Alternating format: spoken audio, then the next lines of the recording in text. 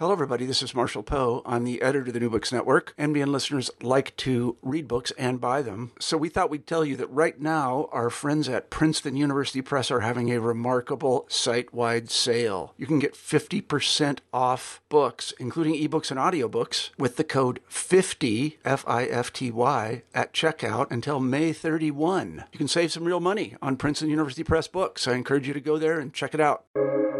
Welcome to the New Books Network. Hello, everybody, and welcome back to New Books in Medicine, a podcast channel on the New Books Network. My name's Claire Clark. I'm one of the hosts on the channel, and today I'm talking to Alicia Puglianesi about her wonderful new book, Common Phantoms, An American History of Psychic Science, which is just out from Stanford University Press. Alicia, welcome to the show. Hi, thanks so much for having me on. I wondered if you could begin our interview by telling us just a little bit about yourself. Yeah, sure. So I am a historian of science and medicine, and also at this point kind of an all-purpose freelancer focused on public-facing work. So I do web content and exhibits in addition to teaching as an adjunct. And so I did my PhD in the history of medicine at Johns Hopkins, which was a really great and supportive department where I was very much free to follow my instincts. And that's kind of how I wound up going from, what I initially proposed in my application to studying psychical research and parapsychology. So what did you initially propose in your application? What did you think you were going to write about when you applied to graduate school? I think, well, initially I was interested in 19th century print culture and health and wellness. And so it all does make sense to me ultimately, because what got me into this book project was indeed, journals and magazines that were circulating knowledge about psychical research and supernormal experiences. And so I think there is a connection there. So starting with things you were reading, print culture, and then you stumbled upon this really interesting archive. So I wondered if you could sort of tell us about that. How did some of your primary and secondary source reading lead you to really like the kind of archival treasure trove that the book is based on? Yeah, it was really luck in the kind of early days of the mass digitization of all this 19th century material. I was kind of combing through digitized journals, really mostly looking for images that were of interest to me. And so that's where I first saw these very charismatic illustrations, these telepathic drawings that were published in the American Society for Psychical Research's proceedings. And so it was really from those images, and then when I started reading their publications and connecting them to the state of psychology and the mind sciences and religion and spiritualism at that time, that I really started honing in on it and seeking out the secondary literature and building a project around it. Okay, so what is this? Tell us about the society. Who were they? What were they researching? At how did you come upon all of their records? Give us a little bit of background. Yeah, so I was kind of intrigued by the society's connection with these kind of early luminaries in psychology, namely William James, G. Stanley Hall, a lot of big names sort of passing in and out of connection with the society, many of them becoming kind of skeptical or disillusioned over the course of their experiences. And I found that the society still exists today. It has a headquarters in New York City. And eventually I worked my way in there and got to check out their archives, which are full of letters from the public, just from random people around the country. these letters had often been solicited by newspaper advertisements. Even apparently solicitations were tucked into the pages of James's psychology textbook. And so people learned about the American Society for Psychical Research and that they were seeking reports of experiences, things like telepathy or clairvoyance, mediumship, channeling the dead, and any other kind of sort of abnormal or supernormal mental experience. Do we know how they got into William James's psychology textbooks? Did he put them there? He was like, while you're, reading about the principles of psychology, also, if you happen to have a clairvoyant experience, contact these people. I mean, do we have any idea? I didn't have time to track down how that came about. It was really just one letter in the archive that was from a high school student who said, "Dear Dr. James, I found this request for contributions in my text in my version of your textbook, and I'm writing to you with this story." And I didn't actually figure out how it got into her hands by way of the book. And I will say, it's a wonderful book. And whenever any of these luminary figures is mentioned in connection with a psychical science, it makes you stop when you're reading and think like, oh, these people were serious, like this was well, we'll talk more about how fringe the science was and how similar to other forms of scientific inquiry at the time. Before I get into that, can you tell us a little bit about the structure of the book, which is really you call it centrifugal. I think it's kind of creative, I think. Well, yeah, that was just my way of saying that it's thematic rather than chronological. But yeah, these are themes or categories that emerged out of my engagement with the archive, because there are already a lot of books on this topic, both on the history of the ASPR, on the history of psychical research, and on the relationship between spiritualism and science.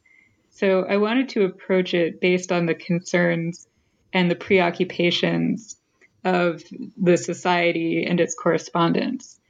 And, these were not always consistent or cohesive. So the nature of their engagement was these sporadic bursts of curiosity, like something happens and they really want answers, but then they kind of, fall off in their interest over time. These periods of infatuation and neglect, and this really intense intimacy that forms during those periods, and then a kind of mistrust that emerges when the society's leaders express doubt or keep asking questions, and then people get kind of turned off. So that pattern of engagement kind of made me think that I should structure the book in this kind of different way. And so as I sort of move across each of these themes, the first chapter on weather, on dreams, on telepathy, intimacy, and madness, kind of the underlying argument of the book repeats across these different contexts. That in each of these cases, the participants were drawn in by these experiences of permeability and communion, but also repelled by the demands of scientific observation and reporting as imposed by the society, and also repelled by the lack of conclusive results. Or they, perhaps walked away because they felt they didn't need a conclusion, or they didn't need the sanction of science. So it's not chronological then? Are all of these different sort of engagements with different types of questions and research methodologies going on around the same time?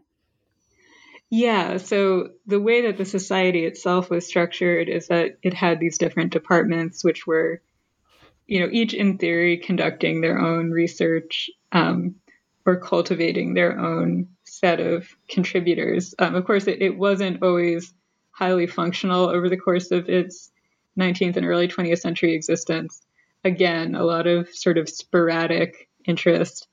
And ultimately, because it was an amateur society at a time when the rest of the sciences and psychology were professionalizing within the academy, the participants really didn't have time to contribute this really hard work of knowledge production that it would require to produce conclusive scientific evidence. So what time period are we talking about here, and who are some of these? Because it really the period you're talking about, this is the period when psychology or the sciences are just really starting to emerge as fields of inquiry and as disciplines, and to sort out what types of questions they can ask and answer and what types of questions are out of bounds. Um, so so what are the years we're talking about, and who are some of the key figures that we would meet interacting with the society in those years?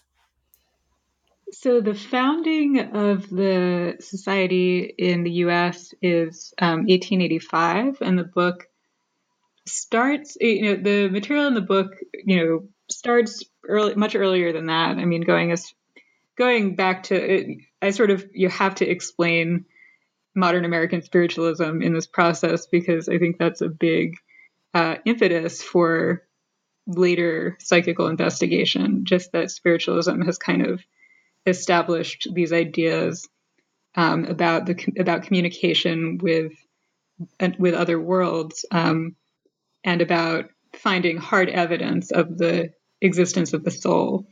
Oh, can you just define spiritualism for our listeners really quickly, if possible? Yeah. So I guess I would summarize it as the use of mediumship to communicate with the dead in the afterlife. And this cosmological idea that there is an afterlife where we can still communicate with people, and this sort of integrity of the soul after death. And so that search for the soul, and spiritualism also appropriates a lot of scientific ideas and methods, or claims to be evidence-based and, provable, and it's all about firsthand witnessing of the phenomena. So that kind of establishes a framework of witnessing and testing that I think is very influential in these later developments. And so in 1885, we get, and after interest in spiritualism has risen and fallen over the course of many decades, in 1885, we get the founding of this American Society for Psychical Research, which was modeled on a British society. And so in that foundational moment, William James is there. And so he's playing this very important legitimating role for psychical research. And even though after he helps to found the society, he rarely had time to participate in its daily operations in a very regular way, he's kind of acting as a public philosopher, as a representative of this new science of psychology. And he's advocating for this broader purview for psychology, that it needs to remain connected to these spiritual questions, to these questions of subjectivity and the soul. And, he's ultimately kind of fighting a losing battle as the field becomes more experimental, laboratory-based, and ultimately the rise of behaviorism. So, and of course, James's personal interest in spiritualism is well documented. He, throughout his life, visited mediums and, had very critical views of them, but at the same time was seeking, as many psychical researchers were, was seeking this kind of residuum of, authentic communication from the dead. And I guess there are a lot of other significant figures who are much less well known than James. So, in the book, it talks a lot about Richard Hodgson, who was a respected British psychical investigator who was sent to the U.S. to keep the American Society afloat. And he dealt with the bulk of correspondence during that early period, as well as later ASPR leaders. But for me, what's most interesting is these participants from around the United States who don't really have much of a historical footprint. And their letters to the ASPR are this window into their concerns and beliefs and attitudes towards science. Yeah, so there are a lot of different sort of voices that are getting mediated through the Society for Psychical Research? Yes. One really interesting choice that you made was to include these kind of autobiographical interludes between the chapters, which I was like, felt like this is something anthropologists do all the time. I know, but I haven't seen it in a history of medicine book quite like this before. I wondered if you could tell us a little bit about why did you include these kind of autobiographical archival encounters between the different thematic chapters? You're right. I guess it's probably a trick that I picked up from anthropology. But I think it's not a trick. I think it's great. Why don't we do this more in history? Anyway, please continue. Well, yeah, and I think the argument for doing it is that this archive was completely all-consuming, and it kind of and I think this is common to a lot of historians as we encounter different archives, that there's a certain loss of the self as you become immersed in other people's lives and realities. And I think that is a psychologically interesting experience. And just because this material is all about self, loss of self, and, the mediation of reality and unreality, I felt like it was appropriate to be transparent about my ways of navigating that, kind of the impact that this research had on me and the way that I'm acting as a medium for the material, which is to say that, I'm not objective. It really works. It's really cool. Listeners, you should check it out. Let's kind of start digging into some of the substance of each of these chapters. Now that we talked a little bit about the structure and things like that, in what ways did psychical researchers view their work as similar to other types of observational research at the time? Like I think you mentioned meteorology as being a type of branch of research that it was sort of likened to. Definitely. That was one of the most striking things that I immediately realized as I looked at the structure of this society and its publications and its networks, how it was run on the same model as other natural science societies in the 19th century. This idea of, a center of calculation with amateur observers collecting data and sending it to the center of calculation to be analyzed. And that's very much the vision that James and his colleagues are promoting in their writing about psychical research. James often compared it to the Weather Bureau. And so in a way, that's a metaphor in that, he wants people to think about their work as psychical observers as, analogous to the work of weather observers. But there are also kind of methodological implications in that comparison, in that the ASPR adopts the use of standardized forms and standardized automatic instruments with the kind of aspiration of managing people's personal equations, the differences between each observer in the same way as the Weather Bureau does. And of course, the Weather Bureau, before it was run by the U.S. government, grew out of networks established by the Franklin Institute and the Smithsonian Institution starting in the 1830s. So they were really these models of successful amateur knowledge production.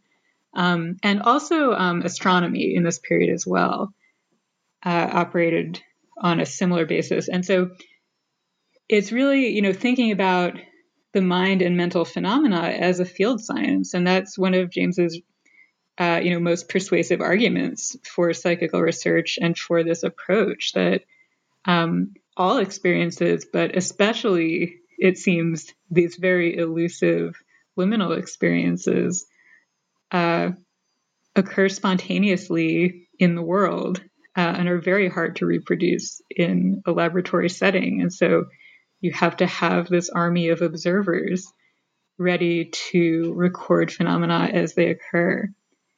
And the goal is to produce, what for the Weather Bureau is a synoptic chart, this sort of God's eye view of how each of these discrete phenomena fit together in what James calls the continental cyclone, these larger forces that are at work that aren't visible to individuals on the ground. Yeah, it's really it's sort of neat, and it's interesting to think like of this society as functioning more or less just or similarly to other practices that are still other societies and forms of branches of science that are still around today. They are also, the Psychical Society is also really into studying dreams. And I thought that was interesting because this is pre-Freud, right? So tell us how and why psychical researchers study dreams. I started to feel like dreams were kind of a gateway phenomenon because, almost everybody has dreams and is intrigued by them and wants to understand what they tell us about how the mind works. And so they're a frequent topic in ASPR correspondence. And so they kind of, they invite this reflection. And so these people who are reporting these experiences and ASPR officials often use unconscious, subconscious, and subliminal kind of interchangeably. And of course, they're using them in a pre-Freudian sense that's shaped by the writing of Frederick William Henry Myers and Edmund Gurney, Pierre Genet, there is a lot of thinking and writing about dreams and the unconscious, but it's kind of revolving around a different axis than Freud's ideas about the unconscious.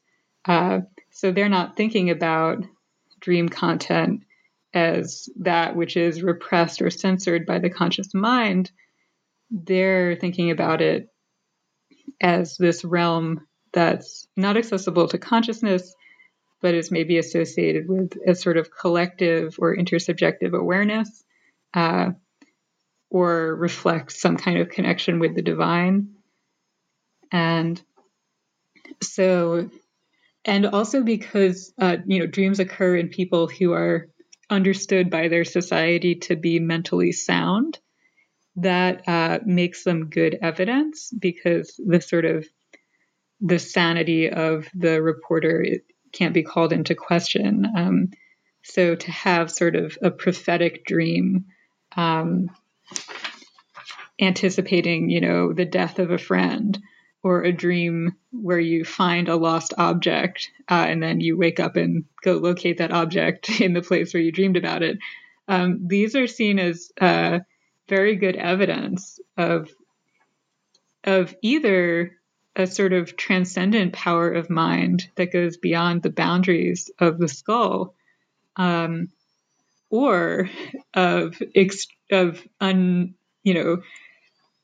heretofore unimagined powers of observation and sort of unconscious storage of information and the sort of mechanical working of the mind.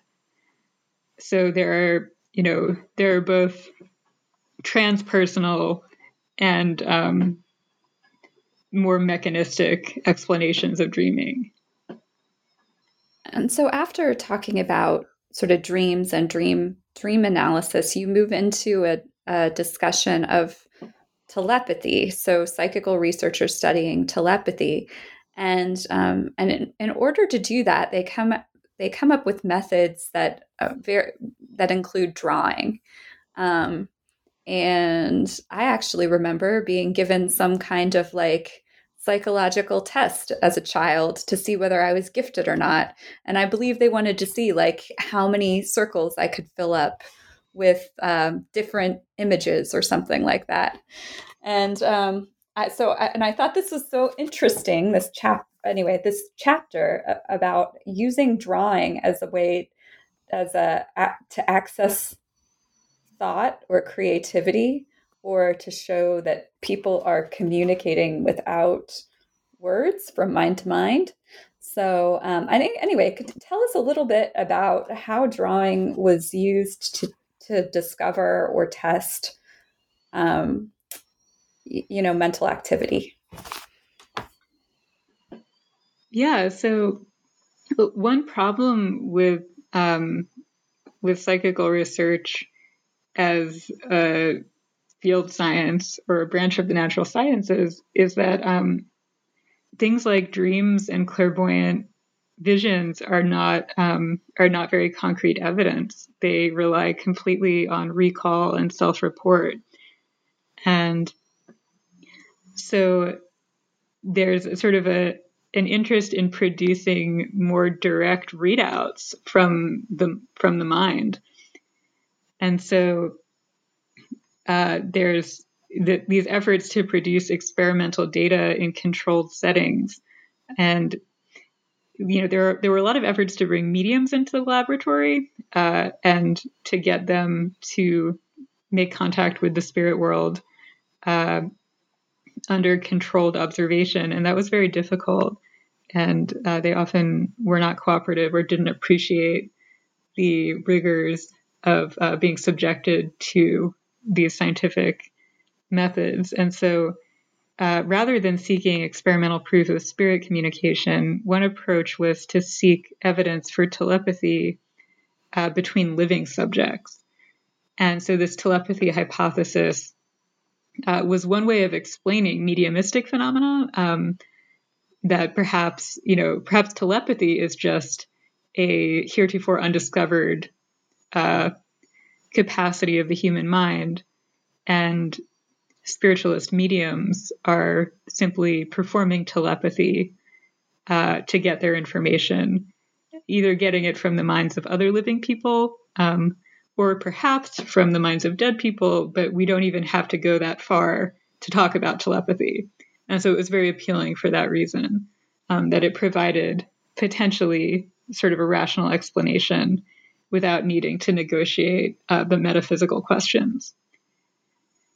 And so in pursuing evidence for telepathy, there's still a lot of opportunities for, quote unquote, cheating by stage mediums, by people who are doing psychic performances, on the public stage to make their living. And, these methods are sort of well known to performers, various kinds of signaling or using hidden codes to perform these feats of mind reading. And so it's actually the British Society for Psychical Research that started using these drawing tests in the early 1880s in the hope of both having a sort of a more objective format that would be harder to cheat on, because, an abstract drawing of like shapes would be more difficult to communicate in code. But also because it produces very striking visual evidence that can be reproduced in a publication, and it has this real rhetorical power to show the original image and then the image drawn by the percipient, who's the receiver of the telepathic message. And so in 1882, the British Society does this series of experiments with a medium named Albert Smith and his confederate Douglas Blackburn, who sends the telepathic messages. And, they're very, very successful in reproducing these images telepathically. And it's really held up as the gold standard of proof for telepathy, as having really made the case. And so the American Society many members of the American Society were skeptical of these findings. And this kind of instigated an exploration of drawing and mental imagery by different society leaders who engaged in their own efforts to both inventory all of the possible mental image, or I guess inventory the most common mental images, and sort of kind of like the psychological test that you described taking, to just ask people to draw whatever images come to their mind, and then like categorize what are the most common images. And maybe I was given a psychical test. I don't know. I think it was like the more images, the better in the one I was given. But anyway, yeah. Yeah, I mean, there are still a lot of uses. This idea that drawing kind of provides direct access to mental content was also, at the same time that it was used in psychical research, being used in child study. And so that's probably that's the lineage of those tests in like child development contexts, that G. Stanley Hall was soliciting drawings from children in order to, again, create a sort of statistical picture of like what children are able to draw at what developmental stage. And so there's this confluence of drawing as an experimental and diagnostic tool. And across all of these contexts, in child study, in psychical research, and then also in neuropsychiatry, where it was used to study brain injuries, is always sort of considered an automatic output, that the content from the mind is just actualized through the hand onto paper. And of course, in the case of psychical research, that decisive telepathy experiment was fraudulent. And Douglas Blackburn later, wrote a very sensational confession about how they had pulled off this trick. But at that point, it had already kind of become entrenched as a method used by psychical researchers really ever since. I think in part because it's enjoyable for participants, because it really is fun. And one lineage of a lot of psychical experiments is it kind of in parlor games and in these mind reading activities that people did for amusement. And so there's almost a blurry line in a lot of cases between things that people were doing for entertainment and they would then sometimes become so intrigued with their results that they would write to the ASPR and say, I think we've got something here. Like scattergory, they're like scattergories or something like that. Yeah. These games, like everyone knew these games, and so, but at the same time, the popularity of these games was like a really useful screening process.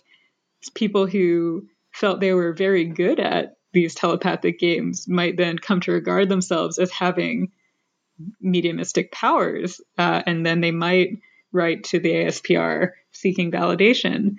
And, that's where this negotiation occurs between sort of citizen scientists or amateur scientists and the people who are appointed as leaders of the society to kind of impose rigor on them. And people weren't always happy when their results were called into question. So this assumption about drawing was very interesting to me, that this direct connection between mind and hand, which then extended into psychoanalysis, because drawing was also taken up as a tool for psychoanalysis, with a similar kind of notion that the subliminal would express itself through the automatic actions of the hand. And it brings to mind the automatic recording devices used in psychological laboratories. Right. So, I'm cannot think of I'm going to shift gears here. So we talked about, one figure that sort of or two figures that come up towards the end of the book are Upton and Mary Sinclair.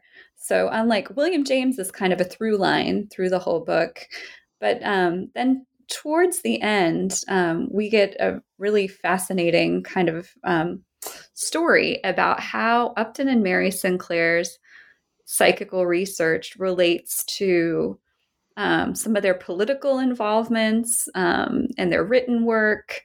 And I wonder if you could just give our listeners a little summary of that, and tell us how you came to include Upton and Mary Sinclair. Their appearance was definitely unexpected, because I think of Upton Sinclair as sort of this hard-bitten, socialist muckraker with an interest primarily in worldly things, but this story was very extensively documented in the ASPR's correspondence. I think it's among the longest sustained engagements between, a participant and the society's leadership that I saw.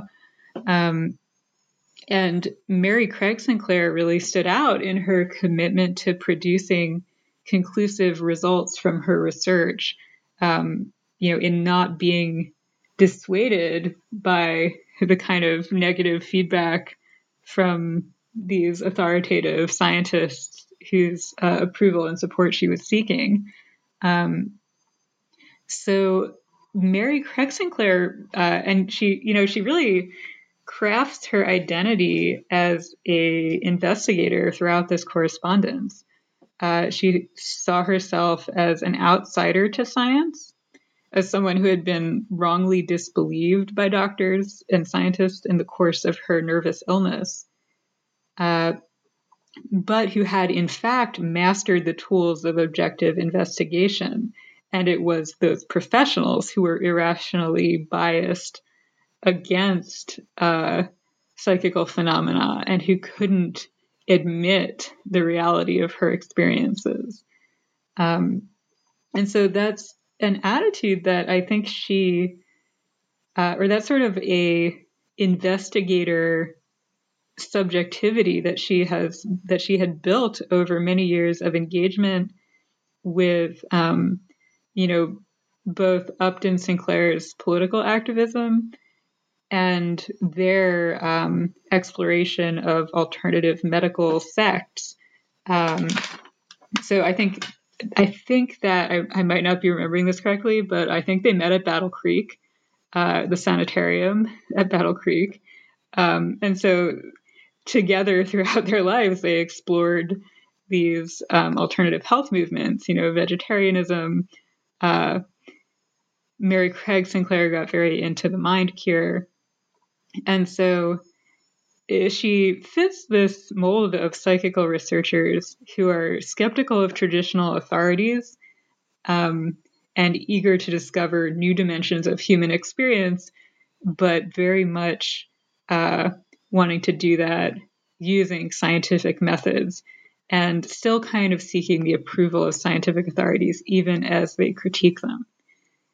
So yeah, it was really, really riveting to see this kind of, to see her kind of develop as an investigator over the course of this correspondence.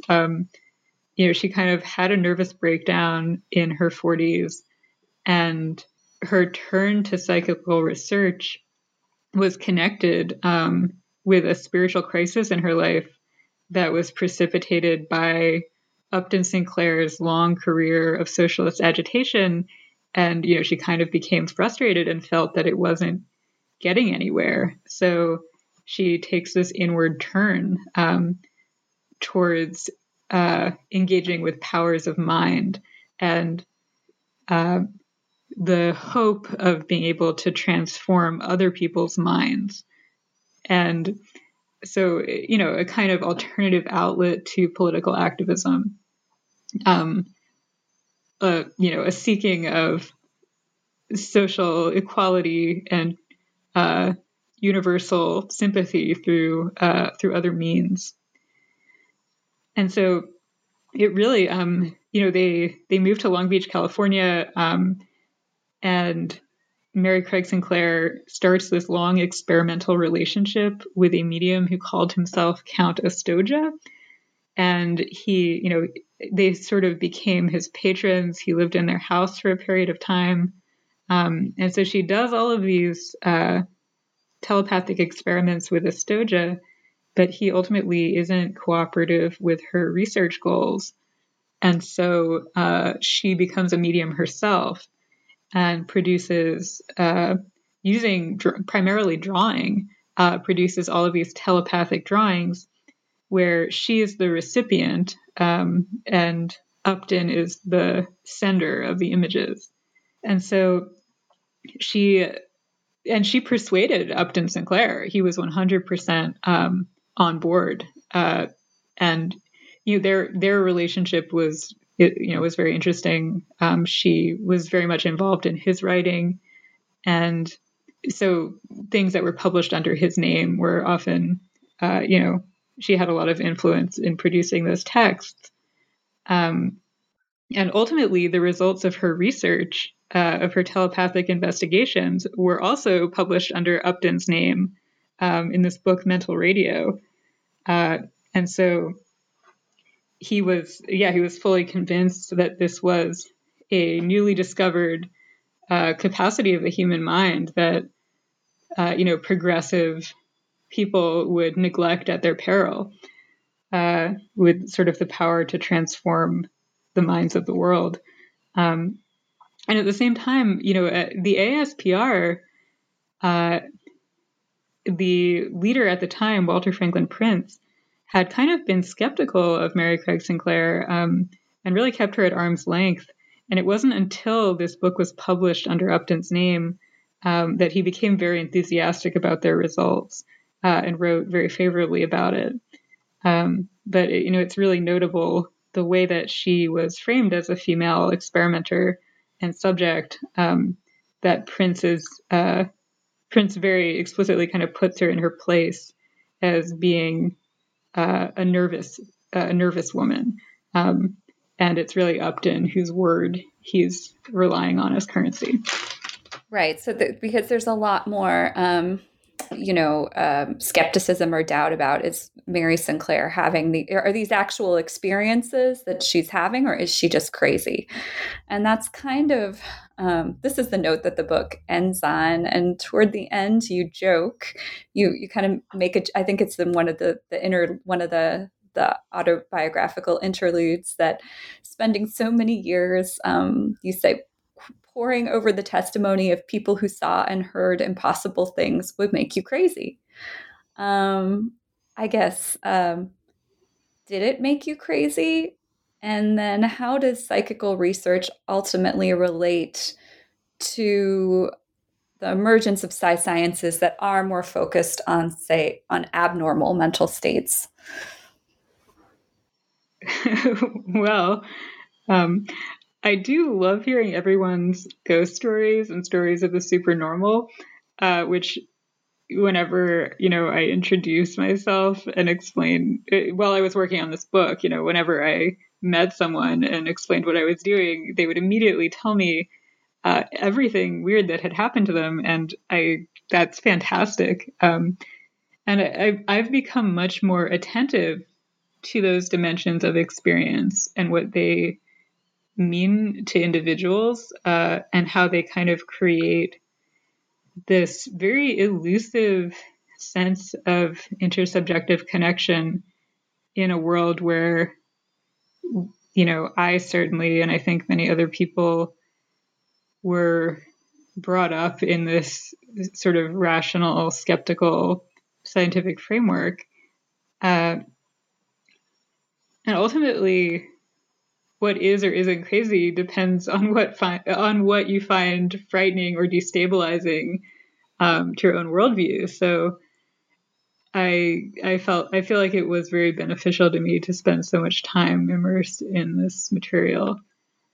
Nothing surprises you now. You could pretty much.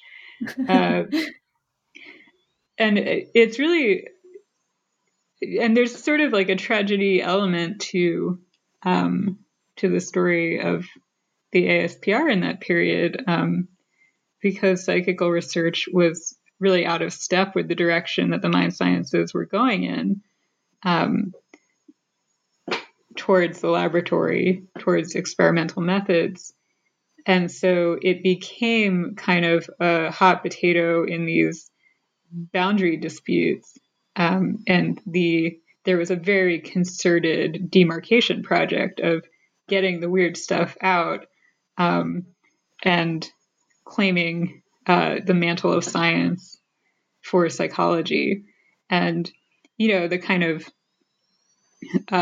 some of the big actors in that are, Hugo Münsterberg at Harvard and Joseph Jastrow, who's writing, who is doing a lot of public work, representing psychology to the public and arguing that, this psychical stuff is not something that can be taken seriously as an object of scientific investigation. Rather, it is a symptom. It is a symptom of irrationality and perhaps even of mental disorder. And so psychology has to engage it through that lens. And, Andreas Sommer has been really, really shaped my thinking about that move. He describes this transformation of belief into a mental pathology. And so that kind of served to put to really limit the traction that someone like James could get for this society and for considering these questions in the context of psychology. And, it's not that, and like Jastrow's argument isn't extremely novel in the context of psychical research. Participants are very aware that there's a danger of their experiences being interpreted as pathological. And they had a well-established system for negotiating this question of sanity versus insanity, health versus a diseased state. And, they accepted that. I mean, that's what was, really interesting about the language that they use. Like, they accepted that, in fact, everyone is slightly disordered. And we're never gonna, if we're honest, no one is a perfect observer. And so all we can do is be transparent about the conditions under which these phenomena occur and about our status as observers. And so it's kind of and so they sort of had this way of talking about and framing mental health or illness that is completely steamrolled by, the sort of unilateral declaration that any belief in the supernatural is clearly a reflection of primitive pathology.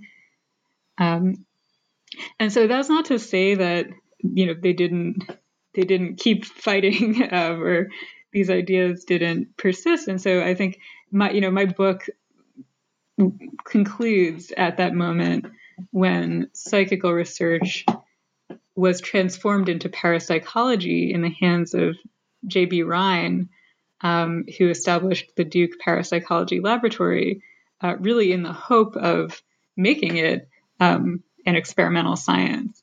And so he starts experimenting with ESP cards and starts these lines of investigation that are still open today in the parapsychology community. But that's the end of psychical research in the way that it emerged in this sort of chaotic moment in the late 19th and early 20th century. And I think now probably when most people think of psychical research, they think of shows on like ghost hunting shows or something like that. I don't know. Or fortune tellers that you call, like get their number from late night TV or find on the internet. I don't know. The decades since have been, there's a lot of just sort of omnivorous sampling from all of these different traditions of psychical research and occultism and spiritualism. And, I should add, and this is one of my concerns about the book, that the Society for Psychical Research, both in the US and in the UK, is still very much alive in the sense that, I think the UK Society is very active in, hosting talks and conferences and publications. And so and I think it raises the question of like what falls into the sphere of science versus pseudoscience or counter-science or parascience, because they have persisted and continued to, attract a community of people who are really committed to investigating phenomena in their way, and who continue to have this relationship with more institutional science that is one of that's kind of a love-hate relationship. Yeah, and that's sort of where things stand today. And that is interesting that the organizations are still sort of alive and well, although the context that they operate in has obviously changed quite a bit. Alicia, we've taken up a lot of your time. I wondered if you could tell us what you're working on next. Yeah, I am working on another book that's kind of it was formed out of the various avenues that I explored for Common Phantoms and didn't quite fit into the book, and kind of led me in this direction towards thinking about the history of our sort of spiritual relationship to the landscape and our spiritual investment in resources extracted from the landscape.